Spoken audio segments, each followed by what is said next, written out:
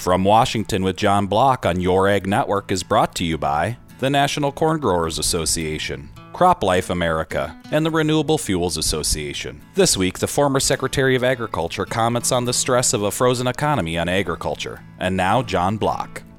Well, after months of uncertainty, the biofuels industry finally got some good news. The EPA has been granting exemptions to small refineries so they were not required to blend ethanol with petroleum fuel. A January ruling by the 10th U.S. Circuit Court put a stop to EPA's small refinery exemptions. And then we heard information from the administration that our Justice Department might challenge that court decision. Well, President Trump said this week that the administration would not challenge the Circuit Court's ruling. Thank you to President Trump for standing up for the ethanol industry, and thank you to Iowa Senator Chuck Grassley and Senator Joni Ernst for their effort. We're all really suffering enough with this collapse of the oil prices. The coronavirus has frozen the global economy, and our farmers depend on global markets. A month or two ago, we had limited optimism about farm prices and income in the new year. Department of Agriculture projected net farm income to be up 3% to $96.7 billion.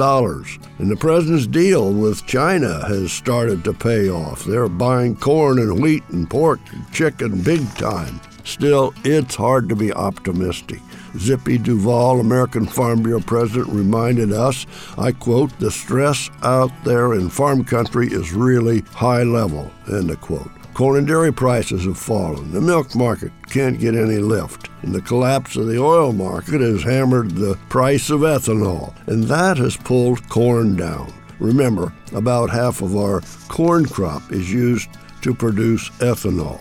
I know that China will need some soybeans, but how much is the question, since African swine fever killed half their hogs. With economies around the world shut down to stop the spread of the coronavirus, how long can we afford to sit around like this? Europe is asking the same question. French President Macron said, and I quote, "It's impossible to live even in self-isolation and to cure people if we do not continue economic activity." President Trump wants the United States to go back to work by Easter. Well, let's hope that we can do that. Last Thursday was Ag Day, but under current circumstances, it wasn't much of a celebration.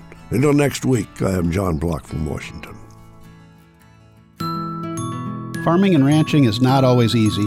This is Nate Franzine, president of the Ag Division at First Dakota National Bank. To succeed in today's environment, it takes knowledge and discipline, as well as a great relationship with your bank. A relationship built on commitment and trust. At First Dakota, we value our relationship with you and build that relationship on trust. Let us help you plan for success. First Dakota National Bank, member FDIC, equal housing lender.